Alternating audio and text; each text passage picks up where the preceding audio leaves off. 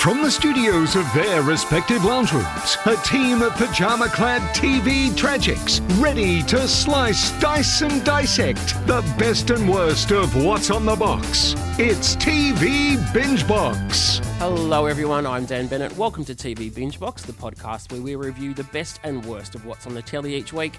It's a very big hello to our Binge Box team. Steve Malk. Thanks, Dan. Joe Casamento.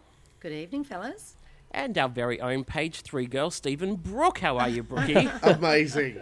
Fake news, it's page 2. Oh, page 2, I'm sorry. But you have started a new gig this week, haven't you?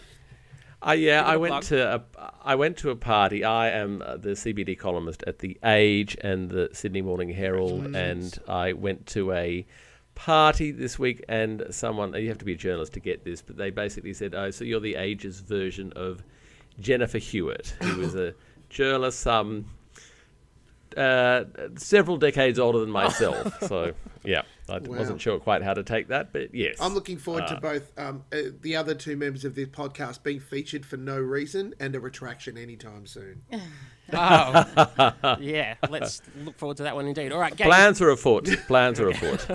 All right, gang, at the risk of sounding like a broken record, we have another huge show this week. Clap or Slap will be coming up a little bit later on. We'll be chatting Wentworth, Outcry, Neighbours, Q&A, Expecting Amy, and a whole lot more. Plus, Malk's back in the archives for another round of a rewind. But first, let's kick this thing off with, what is it, voiceover man?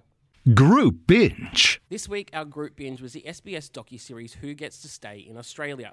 Produced by ITV Studios, this is a 4-part observational documentary narrated by the fabulous Brooke Satchwell and is billed as an immersive, emotional, high-stakes series following individuals, couples, families and the migration lawyers and agents who are advocating for them to live here.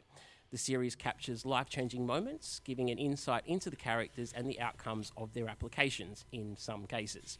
The first 2 episodes have played out and can be found streaming now on SBS On Demand. The 3rd and 4th episodes will drop over the next couple of Wednesday nights at 8:30pm on SBS. Joe, we're reminded straight out the gates in episode 1 that approximately every 3 minutes someone gains permanent residency in Australia, but that every year more than 40,000 are rejected. Immigration is a topic that often leads to fiery debate, so it's certainly a hot-button issue to tackle on screen. Did the series successfully capture that narrative for you? Oh, okay. Big question and big topic because, Dan, you are absolutely correct.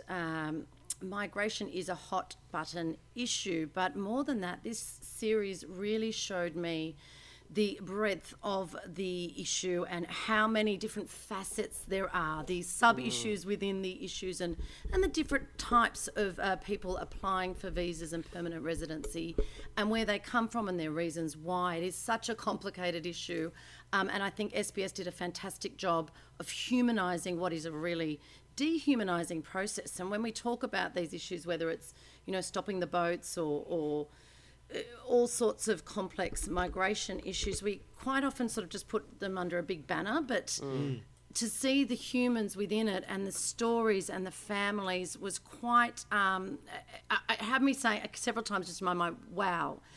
Wow. And I accidentally watched the 2nd episode first, just by not using my on-demand app correctly. And the 2nd episode, I was crying just intermittently throughout, spontaneously.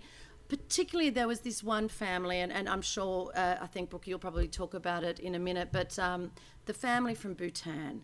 And they just really highlighted to me, it was very uplifting in that within this process and this life they were living, whereby they were living visa to visa, and even, as you guys probably know, having had to go through JobKeeper or whatever in the last few months, I think Australians that have never really been exposed to Centrelink and a lot of those systems, having to apply for things and the forms and the magnitude and just if you don't have English as your first language and all those things, just the barriers, know, in actually getting through the system. And as one of the experts pointed out, you can't, it's become increasingly longer wait times, but also you can't actually speak to a voice. It's like, more and more we're speaking to computers or just being hung up on or put on auto response on your phone. So the frustration of that, the being in limbo for any number of these people applying for visa, what that does to their lives, how it puts them on hold for years and years, whether they know whether to have babies or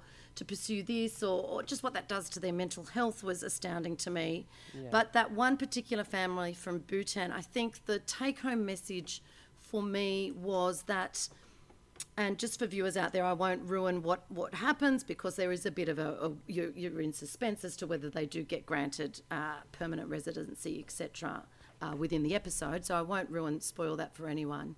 But that one episode was really uplifting, because when you saw the school teacher who had taught him Auslan signing, and even just the thought of, okay, so this kid from Bhutan, he's deaf. This is one of the sons within this particular family, who are a beautiful family. The father worked in aged care and he loved working in aged care, and the mum was a nurse, and the son was deaf.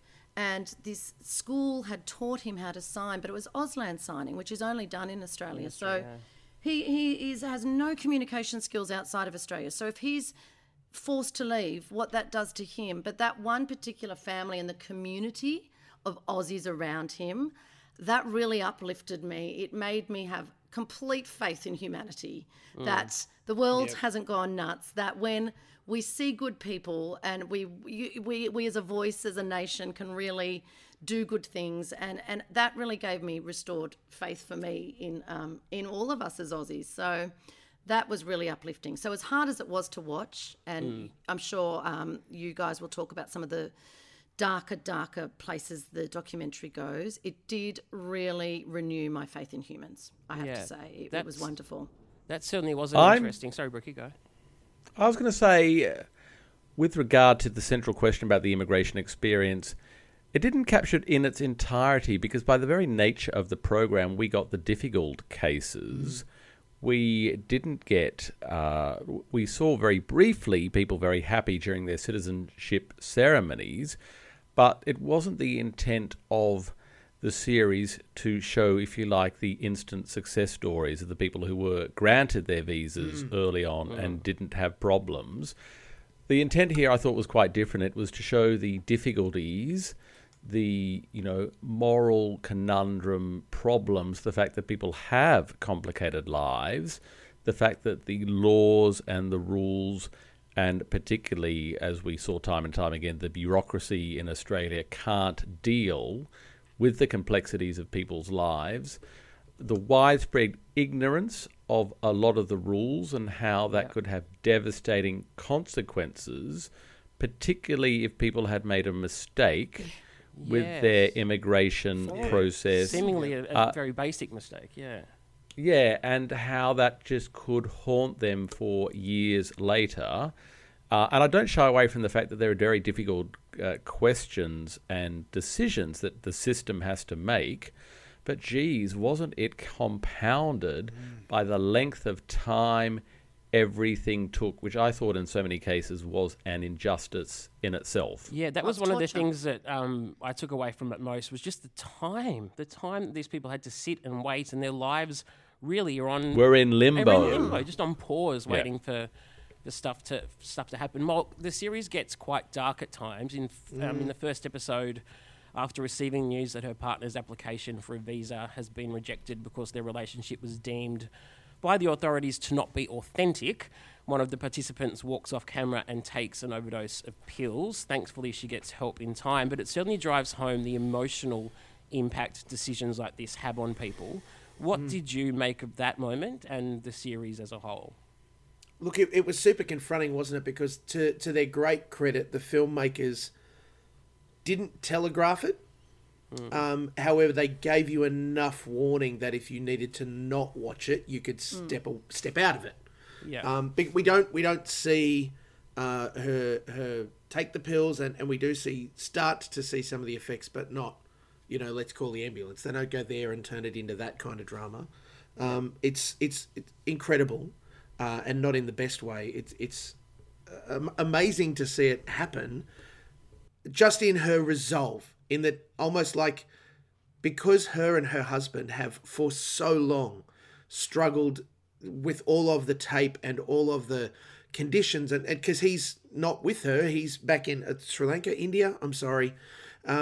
I can't remember. Off the top of my overseas, head, but and she's here in Australia with a visa as a citizen. To see the fact that the weight of everything has borne on her, and at the moment when she gets the bad news, she just, it's almost like a beat. And I can only imagine the million things that went through her head at that time.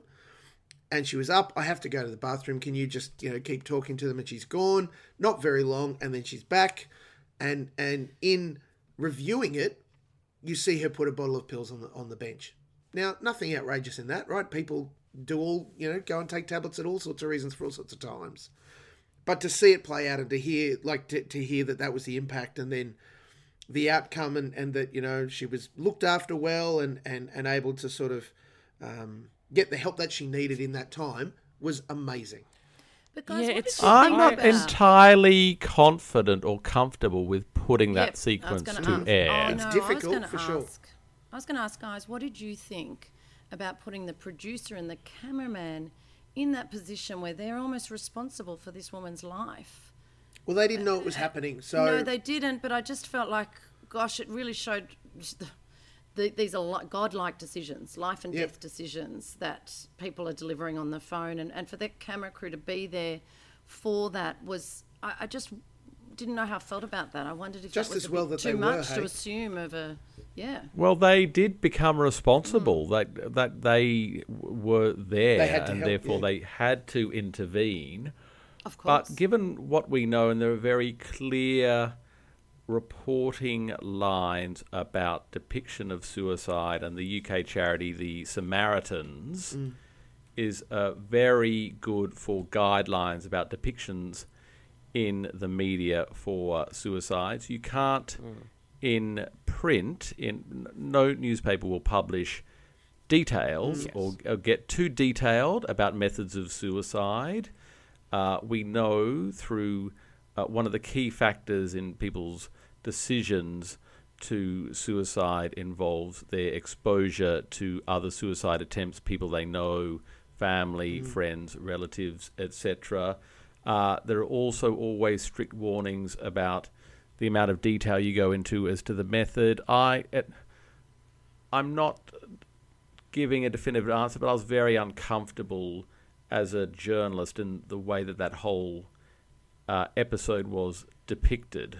Yeah, I actually was torn about it too, Brookie. I don't know that we needed to see it to tell the story. I struggled with that a lot. It's interesting, Joe, that you said that you watched the second episode by accident first, and I wonder which was much more intensely heart-wrenching. The first, I found myself far less. Some of the families, I was a bit like, well, you know what, you did the wrong thing. You were here for 10 years. That particular chef, I didn't have much empathy for because I felt like he had dodged the system willingly and knowingly and was now trying to, I didn't feel huge empathy for him. I don't know how you guys felt. Yeah, I had the exact same. Sorry, Brookie, go. I was going to say, taking away their individual stories, I found the first episode very repetitive in that we were explained the different scenarios of these people, and then we went back over their situation and we incrementally went forward and we interviewed them quite several times throughout the episode. And then, hey presto, right at the end, just in a series of captions, their stories were resolved or not resolved, or major life events occurred through a series of captions at the end, which involved the results of their appeals, in one instance, a major life event with couples, with one of the couples, and I thought surely a better pacing of that would have been to get some of that into the episode, because that really, I think, would have had a profound effect on them. And as viewers, we didn't get to see their reaction to all of that. Well, I had the same reaction as the two of you. I, at the end of the first one, thought it was actually a pretty average show. I wasn't moved at all. Yep. I found that the stories, like you said, Joe, weren't compelling. And in a lot of the cases, it's kind of like, yeah, well, you did the wrong thing.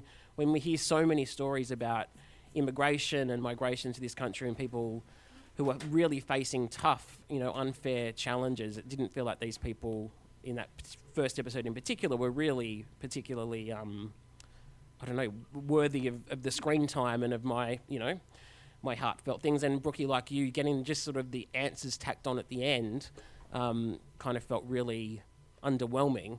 But then the second episode really did kick into gear, and I sort of emotionally invested. So if you haven't watched it yet and you're looking to watch it at home, don't be disillusioned by the first one. In fact, you don't have to watch them in any particular order because they're self-contained stories. Yes. That is true, and also I think the second episode benefited from the community, the Australian community, having an input as they did for the Wan Chung family in the New South Wales town of Queanbeyan.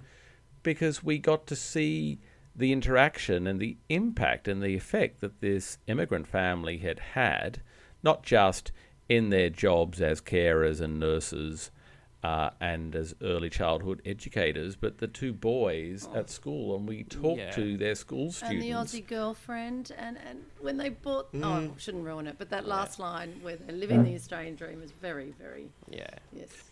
Yeah. Playing how Aussie can you get? My thought because I agree, it felt a bit weird, a little bit like kind of a hard turn sometimes, to have that. So all of the ultimately the payoff on the stories happen in a still rather than in footage, and I can only imagine that for the documentary makers that came down to the fact that they weren't around when the calls came in, because either it was months to however long after they'd been with them, or it, as we know, the calls can just happen. Yeah. And we do see that in future episodes. I've knocked through all of them. You've watched ahead, right? So how does it weigh up the next few? The second or the first? The vibe from the second episode carries through pretty strongly into the third and fourth. So are you saying, Molk, they made a mistake in the story selection for the first episode? It almost felt like that was a pilot that they put together, and off the back of that they got the other eps. I don't know that that's the case, but it just really looked like, here's an idea, here's some stuff, and for whatever reason, however we missed the phone calls, the big stuff. I will telegraph that there's court cases and all sorts of things that we get made privy to in coming episodes that both we have never seen before, but also give us some of that closure or indication of how the story progresses.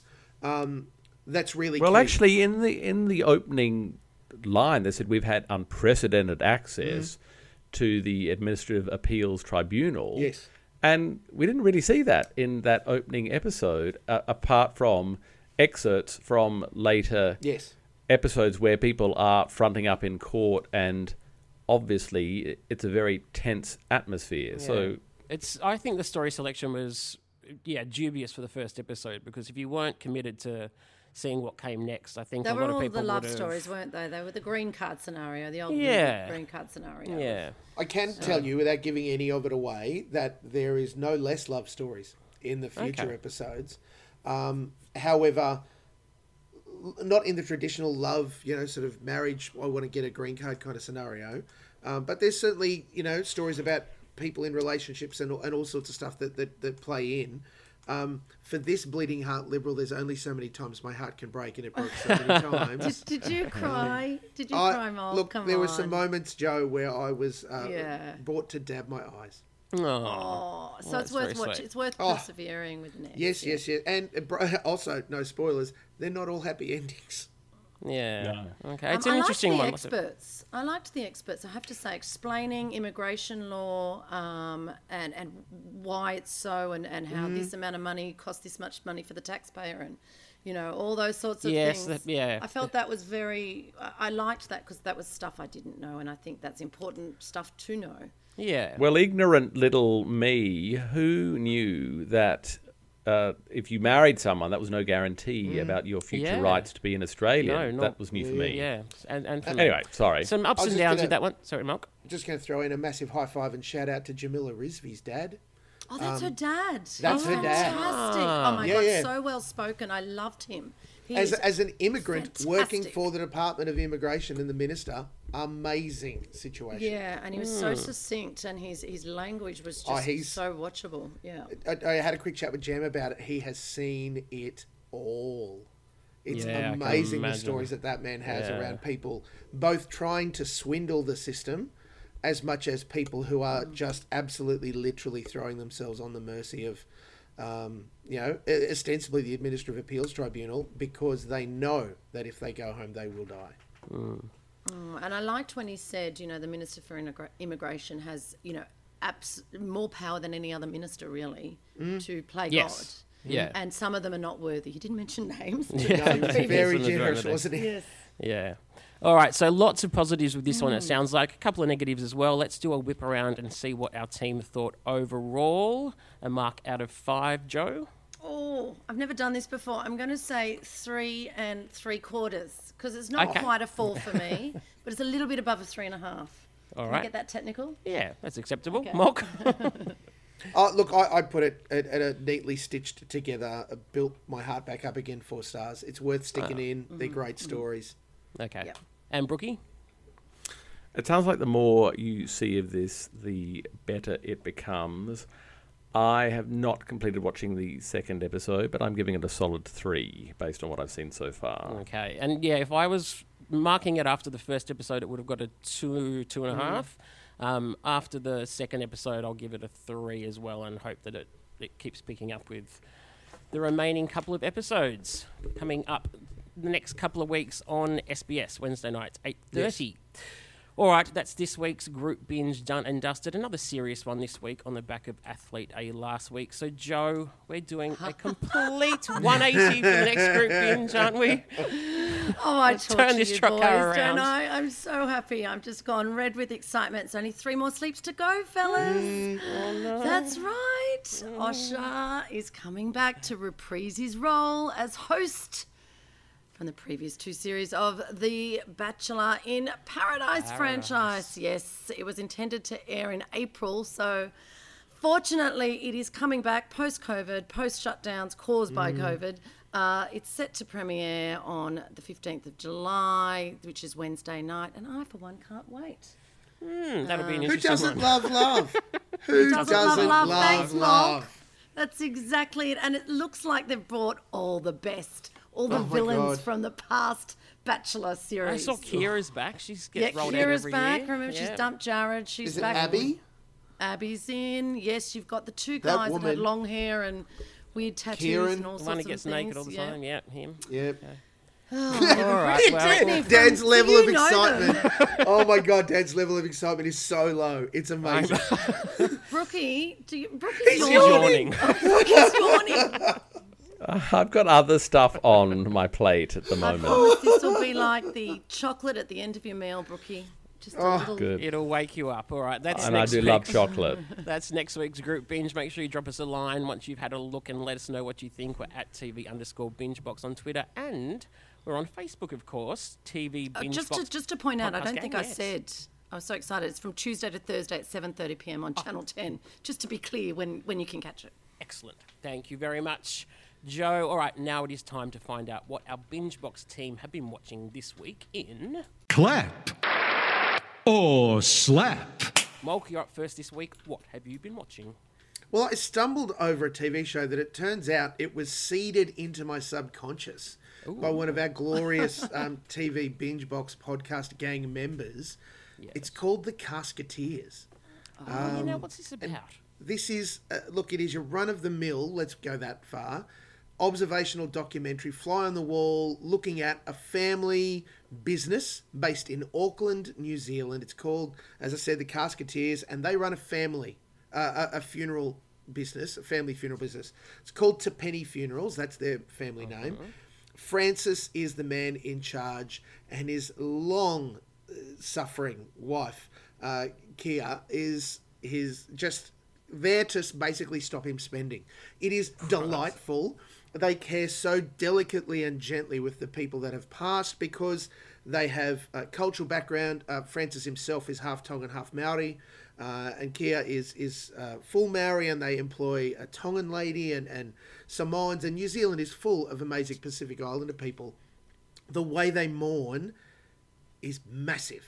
like big, runs for days and weeks sometimes. So their energy that they pour into it is incredible, and we learn Frances is an entertainer. It's just so fun. You've got to get into it. It's really, really great. As long as you can deal with the fact that they are dealing with, people who've passed. Yes. Everything else is outrageous. It's so good.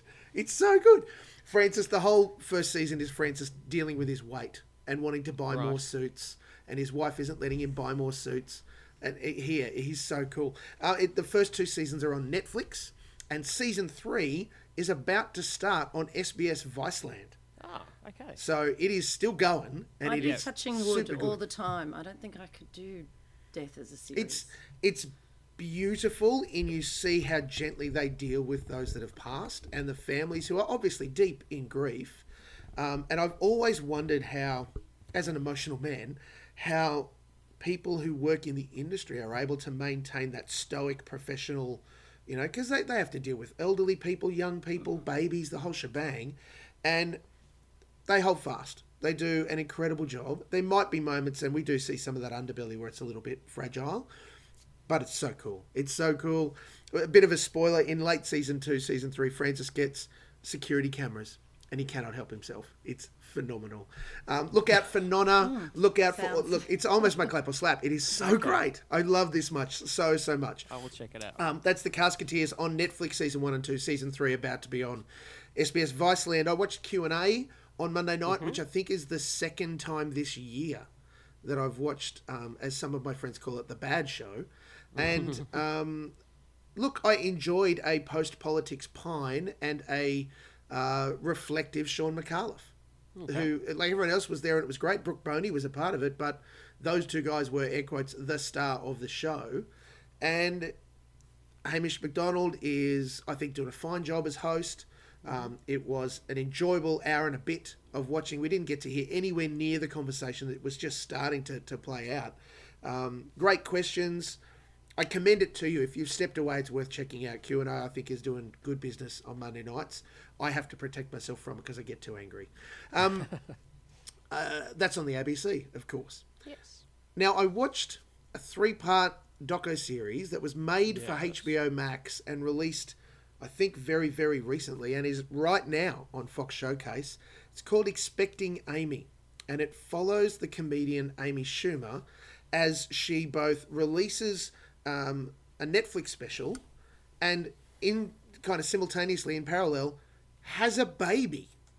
So we get it from like the day, ostensibly, that she learns she's pregnant. Just in a confessional to her camera. There's lots of bits filmed on iPhone very clearly, as much as other things that play through it. It's broken up into 3 trimesters, if you will. And she gets real sick. Like, I know some ladies vomit when they get pregnant. She gets sick. So it's, not just comedy and life and Amy Schumer and all of that and who she is and her humour injected into it and those things. It's also her health issues and her trying to keep gigging and prepping for this special and doing all sorts of stuff. And, her reasonably new marriage relationship with her husband. Like, spoilers, she has a son and it's amazing. Yeah. I watched this Just one too. I incredible. loved it. I thought it was so good, and it was like she was so brave. She was accessed all areas. There was nothing. Yeah. But are you 2 fans of Amy anyway? So if you're not a fan, because I am not a fan of her comedy, would you like it, or do you have to be a fan of hers? I'd watch her special. I wouldn't rush out. I haven't rushed to see her films. Yeah. But I enjoy. Look, she certainly is. If you think that Amy Schumer is crass, she's crass in this. Okay. She's dropping it out there. However, it's super real.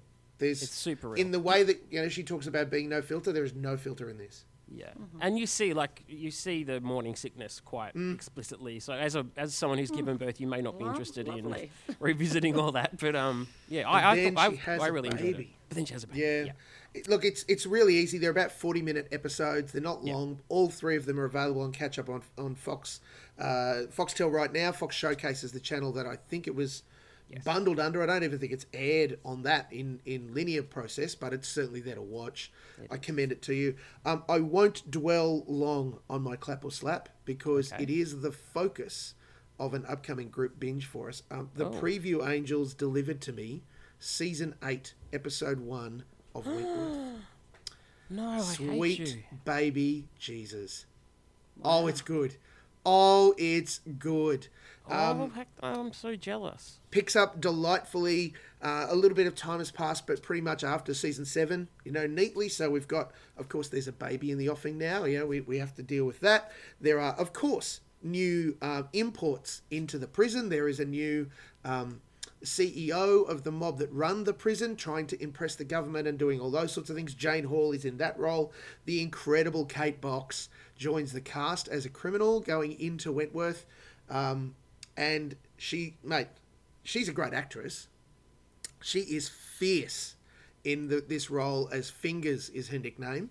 And it is outrageous. And let me just tell you that Kate Atkinson, who has played almost number 2 to a whole bunch of people through past seasons, no surprises, she's top dog now, and Kate Jenkinson.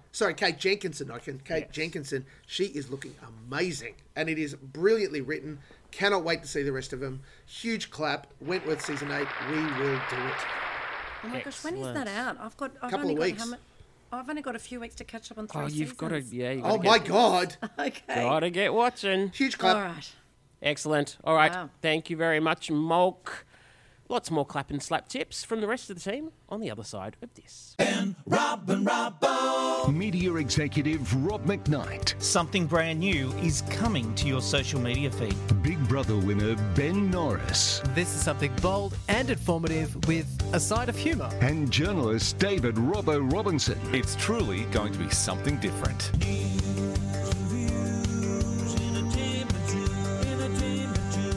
The Ben, Rob and Robbo Show starts April 20. Go to tvblackbox.com.au/BRR for more information. It's the Ben, Rob and Robbo, Ben, Rob and Robbo, Ben, Rob and Robbo Show. Yes, the Ben, Rob and Robbo Show is beaming into your black box, your TV black box, social feeds even, and over at Ticker TV every Monday through Thursday from 1 p.m. Check it out. Joe, you're up next for Clap or Slap. What's been on your watch list? Okay, well, school holidays, that always involves me having to watch stuff as a family. So we're still committed to our Marvel universe. So we did Iron Man 2, we've done Avengers.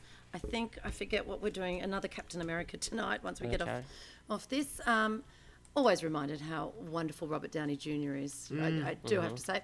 I decided to try and break out of my typical genres, prompted by our Facebook group friends, to try the sci-fi show on Netflix at the moment, Snowpiercer, the one with Jennifer Connelly. And I also thought I had loved Parasite, which of course won the best film at the Academy Awards. And it is inspired by the film made by that director. So I thought, okay, well, if I liked that, I possibly will love this. Yes. And I've got to say, you should never stray from what you don't really love. Snowpiercer was, oh my God, watching a sort of grey dystopian future on a train. Basically, the world's come to an end and some lucky people have got on this train that's just doing this cycle around the earth forever because outside is frozen. And of course, the rich that got their tickets to get on one end, it's that sort of dystopian thing where the poor are starving and down the back and turn to violence and all of that stuff. The first episode dragged on like I was on a bloody train, I tell you. It was not enough for me to keep investing. I'm so sorry for fans. I truly think if you're a sci-fi fan, it might be up your alley, but this was not one for me. Just watch the movie. Just watch the movie. I know, apparently the movie is brilliant, so I should just go back to the original movie, you're right. Of course, keeping up with Real Housewives of New York, although because I went back and watched season 1 and 2 to see now where they are season 10, they've just got older and drunker. It's actually made me sort of not enjoy the latest series as much because they are just a bunch of drunks. These women I should put that on the poster for season 10. Older and drunker. Older and drunker. And their sort of eyes and foreheads and lips haven't aged, but the rest of them has. It's kind of weird. But they just, obviously, what was in the first series was actually kind of real, I think, is what I'm trying to say, is by the 10th season, they know what they're doing. They just get them drunken in a room and to tear each other's, The only shreds way off that each you other. can tell how old they are, Joe, is to cut them in half and count the rings. Well, they do. I tell you what, their houses get better. Reality TV must really pay off. From the apartments they're filmed in the first season to now, incredible. It's a bit like the Kardashians, isn't it? Now, just quickly before I get to my clap or slap, it is 30 years, well, it was last week, for Ghost. So I had to make the kids watch Patrick Ghost. Swayze? Patrick at his Demi. all-time. Oh, Demi. What did the kids think? Oh, they actually really enjoyed it. They did love it. It still stands the test of time. It really is one of those films that it is, defines that era, doesn't it? The music, the Righteous Brothers. Really, it just is, arguably one of the greatest romances of all time, I will dare say. And it earned a whopping, amount for its time. So right up there, if you want to do something that's a bit of a legacy with your children, put that on. It is on Netflix, I think I caught it on.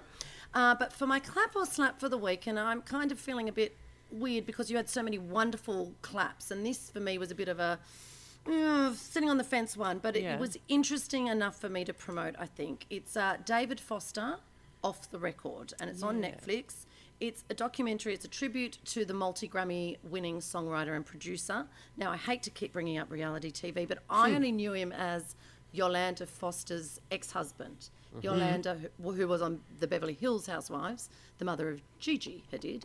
But they were briefly married, so we sort of were introduced to him there. And I knew he was a great music producer, but he really has, I had no idea how many songs that man, how many moments in, I dare say, every single one of you boys' lives that man has created or that you will remember. Yeah. From Chicago, which my kids love, it's always on Smooth, to Tony Braxton's Unbreak My Heart, Whitney Houston's I Will Love You, he wrote, Celine Dion's Because You Loved Me, the Boobs, he started the Boobs and gave him Michael Bublé.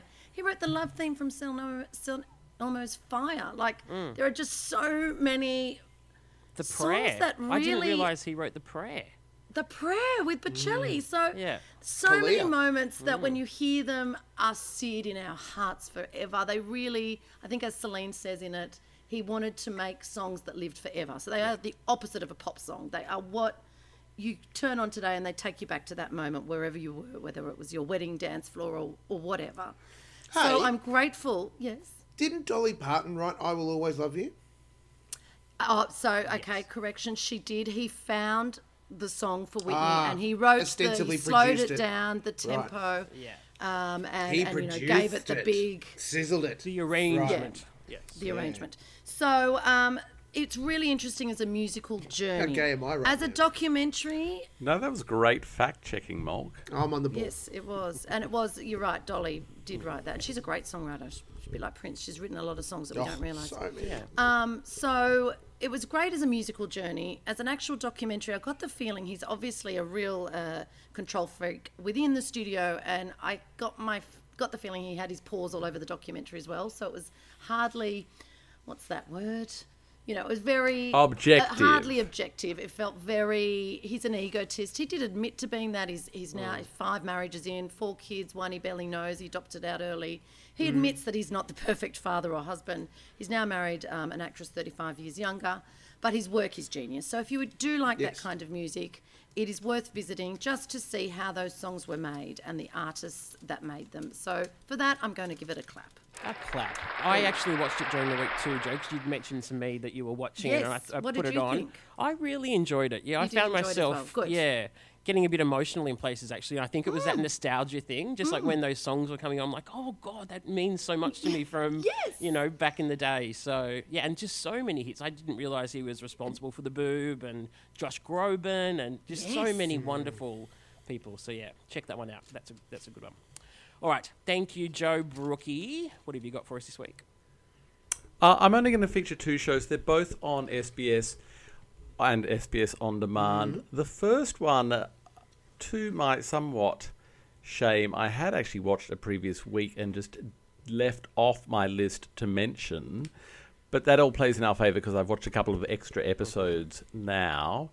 It is the documentary series called America in Colour. Excellent. which takes a very simple idea, which is archive footage in black and white that tells the history of America. We're in the 20th century here, going from the 1920s onwards, colorizes it, and produces a quite compelling narrative about the massive changes that the nation has undergone just in the 20th century, from Prohibition to in the 1920s to the Great Depression in the 1930s, and the huge infrastructure project building the Hoover Dam. I don't know if you've ever been to the Hoover Dam, but it is amazing to go and eyewitness. It's even as amazing to see that massive construction project being built. And then we go through the war era of the 40s. We look at Hollywood in the 50s, which I thought would be the episode that I would enjoy the most. But no, actually, it was the 1960s. JFK, his rise to power, but most poignantly the civil rights struggle, which chimes directly with what's happening with America at the moment in the Black Lives Matter movement. But to see those pioneers for the equal rights, civil rights struggle venture into the Deep South and be attacked was quite confronting. And some of the footage are the most famous things that you have seen, but others are equally very rare footage. And so I would highly recommend that. I found that an engrossing history of a period that you kind of think you know, but there is so much more going on than you realize. So that is America in Color. Gets the U in the word colour for some reason, probably known only to SBS. But the other one, I think Molk might have mentioned this one last week, was a program I expected not to enjoy. And I don't know why I had quite set against this one, but I think I might have half read a review that panned it. But it's War of the Worlds, a science fiction drama blockbuster on SBS, my favourite genre. And this is a story that has been told and told again since H.G. Wells wrote the book. I don't know if you recall seeing in the 1970s Day of the Triffids, which was a BBC drama. Very similar storyline, some kind of event, and the Earth turns on its head, and small plucky bands of survivors have to try and make their way. In that series, it was giant people-eating plants that they had to battle against. War of the Worlds, we've seen quite a few adaptations. There's that Steven Spielberg film with Tom Cruise about a decade ago. I thought excellent. There was World War Z with Brad Pitt that was a kind of zombie turn on the story.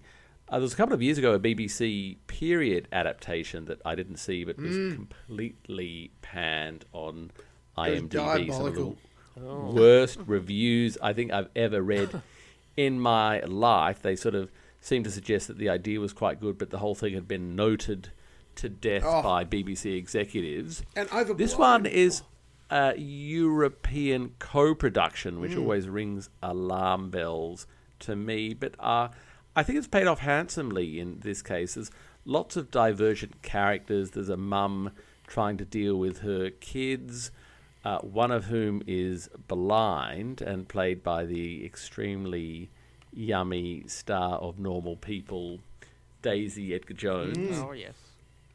Perhaps the couple that I thought were least successful were the big stars, which is Gabrielle Byrne and Downton Abbey's Elizabeth McGovern, who play a divorced couple who are thrown together in the circumstances of the alien invasion.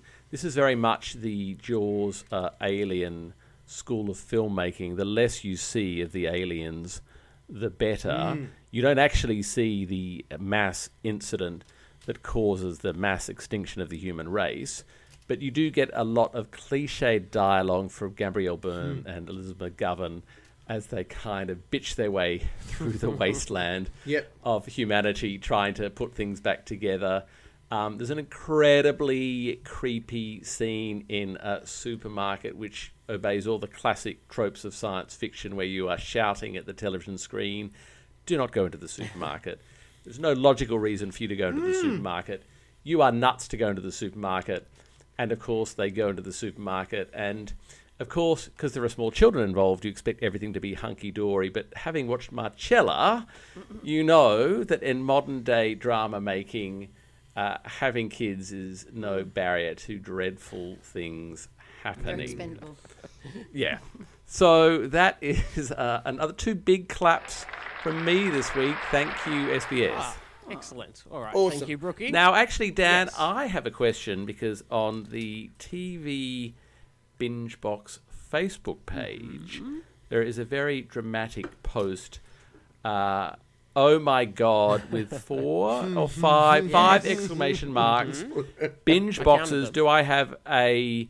I did count them. Do I have asterisk extraordinary asterisk show recommendation for you on the next TV Binge Box podcast? If you thought Making a Murderer and The Staircase were fascinating and to keep you guessing, then you're going to love this one as much as I do. Look at Daniel. you building this up, Brookie. Well, look, I have been waiting half a week to find out what's going on now. The rest of you get my chance. Well, so, Daniel, thank it's you very much. over You have to wait you. a little bit longer because I'm going to save that for the very, very end of my Oh, well, I'm going to go my make a cup of bit. tea But then. first up this week, I dipped into Neighbours over on 10 Peach on Friday night. Their COVID-affected episodes have started to air, so I wanted to check it out. They're doing a great job. You can see some small differences if you're really looking for them, but it all in all, it seemed to be business as usual, which was great. The episode also featured the character of Mackenzie, played by Georgie Stone, recovering from her gender confirmation surgery. It's great to see Neighbours still leading the way with gender diversity and inclusion in their storylines. They really are a leader in that way, so big props to them for that. And it certainly made up for the awful exit given to Jodie Gordon's character, which happened in the same episode. The less said about that, the better. But overall, good things happening on Neighbours over on 10 Peach or streaming on 10 Play, of course. Also this week, Channel 9 launched their new Obdoc Emergency on Wednesday night. This one offers a fly-on-the-wall look at the emergency department at the busy Royal Melbourne Hospital. It's a familiar concept, RPA for the new generation, but the stories are interesting, the doctors are good to watch, it's nicely produced, so definitely worth checking out if that sort of thing is your bag. That's Emergency on Channel 9 or 9 Now. For a bit of light relief, excuse me, I'm choking already in excitement and anticipation. I checked out the new stand-up special from Aussie comedian Jim Jeffries, which dropped on Netflix. This one's called Jim Jeffries Intolerant. I mentioned it on our Facebook page, but wanted to give it a shout out here too. If you're not a fan of swearing or you're prone to being offended, then you should probably avoid this one, but I laughed till my stomach hurt. His bit about millennials was especially entertaining and some good social commentary beneath the jokes, which I thought was really good. Definitely won't be for everyone, let me say that, but I enjoyed it very much. That's Jim Jeffries Intolerant on Netflix. Then, of course, I had to get back into my docos because I just can't get enough of them. First up, and you may have seen this one float across your Netflix screens and just thought, what the hell is that? It's called Mucho, Mucho Amor, The Legend of Walter Mercado. This is a movie-length documentary about larger-than-life Puerto Rican astrologer and psychic Walter Mercado. He's apparently incredibly well-known in the psychic world, especially on that side of the planet where he was a household name for years and years as he delivered daily horoscopes to his viewers. And this doco tells that story, plus the reasons he very suddenly dropped off the radar and where he's at now. I mean, talk about a character. This man is a character. He's got the bling, he's got the capes, he's got the makeup, the plastic surgery. Everything about him is extra. Dan, he's Yes, no Will. Karen Morgold. No, he's not. That is very true. But look, I wasn't sure what to expect when I put this one on, but I found it really delightful to watch. Lin-Manuel Miranda from Hamilton pops up, totally fanboying over this guy. You see inside his mansion and get a glimpse into what he's up to now at the ripe old age of 88. And I also found it really moving, actually, in parts. He seems to have lived a really lonely life in many ways, despite all the show and the fame. So this is a big surprising recommendation from me. Mucho, Mucho Amor, The Legend of Walter Mercado on Netflix.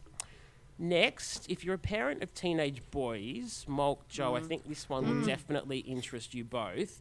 But even if you're not a parent of teenage boys, this is still such an important watch. It's the documentary The Mask You Live In on Netflix. It follows boys and young men as they struggle to stay true to themselves while negotiating America's narrow definition of masculinity. It explores the pressure they face and feel from the media, their peer group, and even the adults in their lives, encouraging them to disconnect from their emotions, devalue authentic friendships, objectify and degrade women, and resolve conflicts through violence, because that's what real men do, apparently. I found this so eye-opening about what young people think it means to be a man, even in this day and age. Throughout the doco, experts in neuroscience, psychology, sociology, sports, education and media also weigh in, offering evidence of the boy crisis, they call it, and the tactics to combat it and raise a healthier generation of boys and young men. I cannot rave about this one enough. It's called The Mask You Live In on Netflix. And Dan, to watch with your son, or to watch with your son. Okay. Absolutely. And finally, if you're part of our Facebook group, Brookie, Here we go. Ready? Lean You in. ready? Drum Okay, roll, please. hang on. Okay. I'm just strapping in my seat. Strap I'm it looking in. for a fanfare as we speak. Good. That's my drum roll. Yes. It is the new 5-part docuseries Outcry, streaming now on Stan. It's about the gripping story of high school football star Greg Kelly in the US, who was arrested, convicted and jailed for the sexual assault of a 4-year-old boy, and his supporters' quest for truth and justice. I'd heard nothing about this one before I put on, but I was absolutely captivated. I could not turn it off. I don't want to risk saying too much and risk any spoilers, but it's definitely one of those ones that keeps you guessing, is he guilty or not? And it's interesting coming off the back of our Athlete A discussion last week and the passion we all have for seeing anyone who hurts children face justice. Well, this docuseries comes at that subject matter from a very different angle, as politics and loyalty and lots of other things come into play to get the conviction against Kelly, even if he's not guilty of the crime. Or maybe he is guilty. That's the thing. You need to keep watching and see the story unfold. You'll definitely be glad you did. As I said, it's only 5 episodes, so it's totally bingeable, with lots of great access across the span of over 7 years as this story plays out. It only just wrapped up, the story in real life just wrapped up in February this year. So it's all very recent and current, and they do a great job here. It is a big, big, big clap from me for Outcry on Stan. Dan, you're torturing me. I've just started a new job. I know, do he not does the have best the recommendations. time. Mulk, can you edit out the next bit? Sure. Can you just skip right to the end and tell me if the guy did it or didn't he do it? Oh, I don't want to ruin it. Are you going to watch it, Joe and Mark? Yeah, Can you hold up no. a sign? Yeah. Can you write it I'll on a sign send and you a hold text. it Send up? it in a private Yeah, I'll message. send But you is it the- like the staircase where you don't ever staircase? I always get that one mixed up. Where you're left No. questioning yourself and you don't know. At a certain point throughout it, you do don't. get the answer. But, yeah. And Dan, yeah. talking about your great recommendations, I have to thank you. I watched that one episode of Lennox Hill you recommended when the pandemic hits the New York hospital, and that is fantastic. And I have to say to anyone out there, it is really worth just tuning into at what, living in real time, what that facing. that And was just to like. neatly tie things back together, Amy Schumer has a baby at Lennox Hill. Oh, Right, and I'd God, never heard of okay. Lennox Hill Hospital before the docuseries, and then Amy was having a baby there, and it all came together. Surprise. Surprise. All right, so that's what we've been watching this past week. How about you? Let us know. We'd love to hear from you. We're at TV_BingeBox on Twitter or TV BingeBox Podcast Gang on Facebook, where more and more people are joining the conversation with us. Thanks so much to everyone who's jumped on board. Brookie, what have been the highlights this week? Well, thank you, each and every one of our 830 Wow. members. We are growing like topsy. It's a sickness. And I think it's only been about 3 weeks. Donegal Bay, you pushed all my buttons with your post on ZBG, a 1972 science fiction film I had never heard of, but loved that Way Out poster of its time. Stars well-known 70s Hellraiser Oliver Reed. The storyline, families have been banned from having children, but one family decide to break the rules. Sound familiar, Margaret Atwood fans? Clint Tice has done it again with his rewind recommendation, this time another boxed set, Return to Eden, the classic 1980s Classic. super soap from, I think, Channel 10, involving someone getting savaged by a crocodile. How Aussie can you David get? Rain, for goodness sakes. And I think Peter Tabano and Rebecca Gilling from memory. Mike Goldman, thank you for sharing with us your exciting-looking Big Brother show for people who are still following Seven's reality TV format. All three of you. Sandra Tate Hassanine, who sent us a fantastic post. She said she was stuck in the car at the kids' footy training, listening and loving the podcast. Shout out to David Sidwell, a new member, who had an excellent post. I encourage you to look it up. About, you know what happens when you give up on a series too early, say after one episode, because you've heard good things, and then you find yourself going back in. He did this with the ABC Sunday night drama Operation Buffalo, disliked episode 1, got persuaded otherwise, and was very glad he did. So, to our post of the week, which has brevity and simplicity. Oh, actually, before that, we have to get to our dud post of the week. Oh, do we keep that? Some guy, we are now, some guy called Daniel Mark, who whinged about how he didn't like Timothy Chalamet. Some people have no taste. I was baffled by that one. Goodness, my daughter will have your head on a platter. Oh, I apologise, everyone. Sorry. She even went in her KFC I'm not touching that. uniform to meet him at the spot when he was here for the premiere. All right, I take it all back. He's lovely. He's great. No, you've got to have the courage of your convictions, Daniel. No, I'm That's nothing even if worse. not. No. Okay. Was that from Call Me By Your Name? Don't be a people pleaser. Don't anyway. Rookie, before you get into post of the week, are we going to have to Yes. get like a sponsorship from Bataki Hams or something? I feel like Why not? I feel like Should we be almost need to be JB giving Hi-Fi something voucher. away. Yeah. Yes, so Yeah. So someone Well, can go and buy a I've- box set. Well, I actually, funny you should mention that. I went to my local newsagents and I bought a second-hand box set of Doctor Who, the New Generation So Series serious. 2. So maybe we could give that one away. I don't know. Second-hand. They sell second-hand. We should probably give away something that Well, people want. you know what, Joe? I had it in my hand and I said to him, "Is this second-hand?" And he said yes. And I thought, am I going to How put much it back did on you the pay? shelf? How much did you I pay? paid $10. Oh Give my me throw me a You were freaking ripped bone. off. I mean, that's great, Brookie. Well done.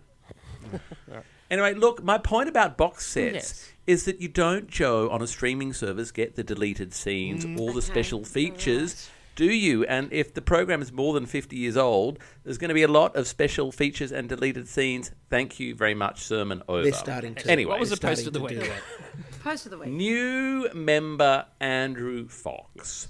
His very first post, and I'm going to read it out in its entirety because I just thought this was brilliant. He posted, "The sinner is ruining my sleep." We can all relate. In a good way or a bad way, we should find out. We need some more details. Oh, yes. Yes. No, I don't even know what the sinner is, but it completely spoke to me of when you become so obsessed with a television program. We have all been there. That all other considerations of your health and well-being are pushed to one side because it's so good. So thank you very much, Andrew, for that very, I thought it said a lot with very little. Indeed. Thank you, Andrew. Welcome to the gang. Folks, we're nearly done, but there is always a time for a quick round of. Rewind. Molk, what have you been dusting off from the archives this week? Well, friends, let's dive into this straight away, Yes. and it really makes you think. Dan, thank you. Oh, okay. On the 18th of July, 1992, a group of ne'er-do-wells landed on our TV screens after the bulk of them had spent the last few years hosting FM radio in Melbourne. They badged themselves the D Generation and delivered to us The Late Show, which in itself was fine, and it was almost the replacement for Hey Hey, the show you had to watch before you went out. It was delightful fun. It introduced us to such incredible comedians as Judith Lucy and Tony Martin, Santo Chilaro and Rob Sitch in their roles, inevitably that were many and bad-wigged in their entirety. But I don't want to talk about The Late Show. Oh, When they wrapped it up, everyone wondered what was going to come next. yes. And then in 1994, 4 of those people got together and formed a company called Working Dog and delivered to us the groundbreaking satirical comedy series Frontline. It ran for 3 episodes of 13, 3 series of 13 episodes each. Just as well I edit this thing.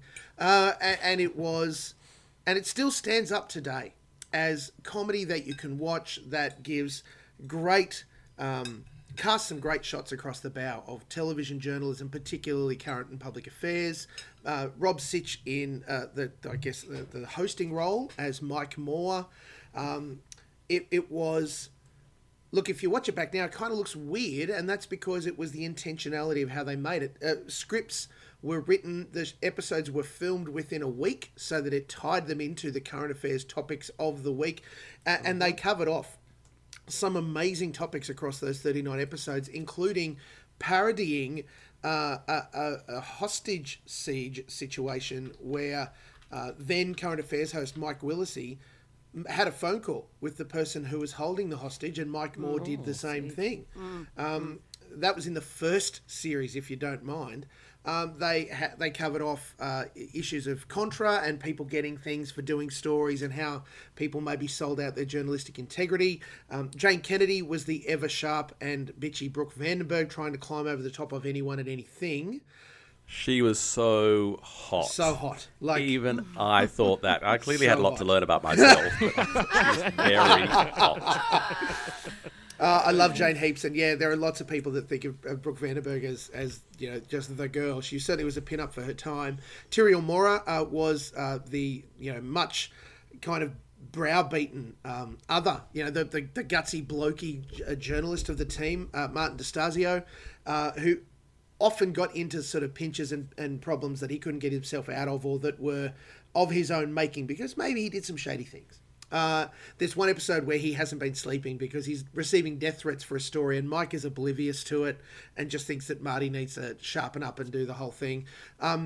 It was really, really great. Rob's hairstyle as Mike followed or mimicked Ray Martin's across those 3 seasons. The wig became incredible in itself. It introduced us... hair. Introduced us to Harry Shearer as a consultant that dropped in on one episode to help them revamp Frontline because it needed, to pick up in the ratings, and delivered all of the cliches of everything that we thought, as much as everything that actually happened behind the scenes in television in that regard. Alison White was the long-suffering producer, Emma. And then there were some amazing people involved and connected to it. Some incredible cameos, including Pauline Hanson. Hi, Brookie. I just wanted to add that Brooke Vandenberg, I interviewed Jane Kennedy very recently, actually, and for my podcast, Behind the Media, and I said, what happened to Brooke Vandenberg? Did she ever get, which was a major part of the plotline, her own TV show, which she, spent 3 years scheming for? And Jane said, yeah, she did, but it was late on Friday nights on Sky News. Look, and we have seen Mike pop up recently. Mike Moore, he was a part of the ABC's mental health initiative a few years ago, introducing a story and sort of revisiting such that it was his journalistic career. Every episode is available to us right now on Stan. It is worth the time to plough through it. I've been watching it with my 15-year-old, and he's been laughing at all of the right places and asking all of the right questions around current affairs. It's just so good. And even down to the fact that they shot most of it under the fluoro lights of the office that they filmed in on Handycam, so it's shaky, particularly in season 1. And it was Tom and Santo doing the camera work. And then it was only the in-studio portion where Mike was presenting the show that was filmed on like SP Betacam or proper studio cameras, to give it that behind-the-scenes, kind of like we're really filming behind what's actually happening. Amazing, amazing, amazing. It's definitely worth watching. Reality before reality.